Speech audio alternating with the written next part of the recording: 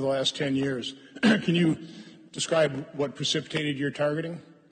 Yes, reporting the truth about Benghazi. I was attacked by one of those NGOs that masquerades as a nonpartisan watchdog. In violation of its 501(c) status, it occupies a highly partisan position.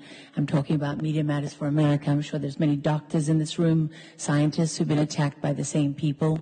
The same people that run that, David Brock, for example, another political assassin, now runs an organization called Facts First USA, which is designed to make sure that your research, Dr. Hassan, never reaches the people or the public.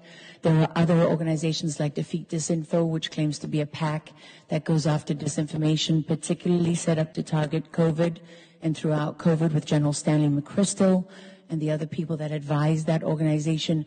But Senator Johnson, it's not a secret that these organizations exist. What is not widely known and talked about is that it's paid for by us. It's paid for by the taxpayers in your omnibus spending bills that get shoved through the House and the Senate against the will of the people of this country.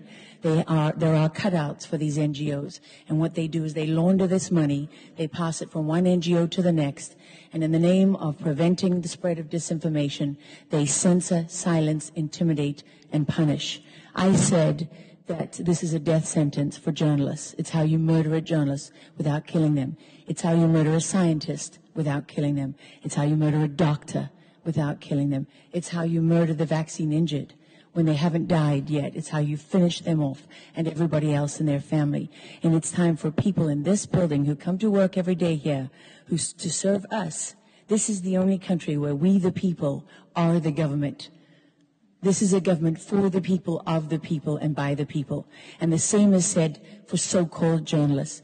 Del Bigtree, this man, has been targeted for simply going to the FDA hearings and filming them when they approve vaccines. Just filming them, not doing a thing, and putting that out and showing people there is no real approval process. They didn't actually do their jobs. And for that, he's been targeted for years, long before COVID ever hit.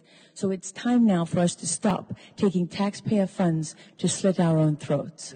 Well, thank you. One of the many reasons I generally vote no on those. But thank you, Ms. Logan.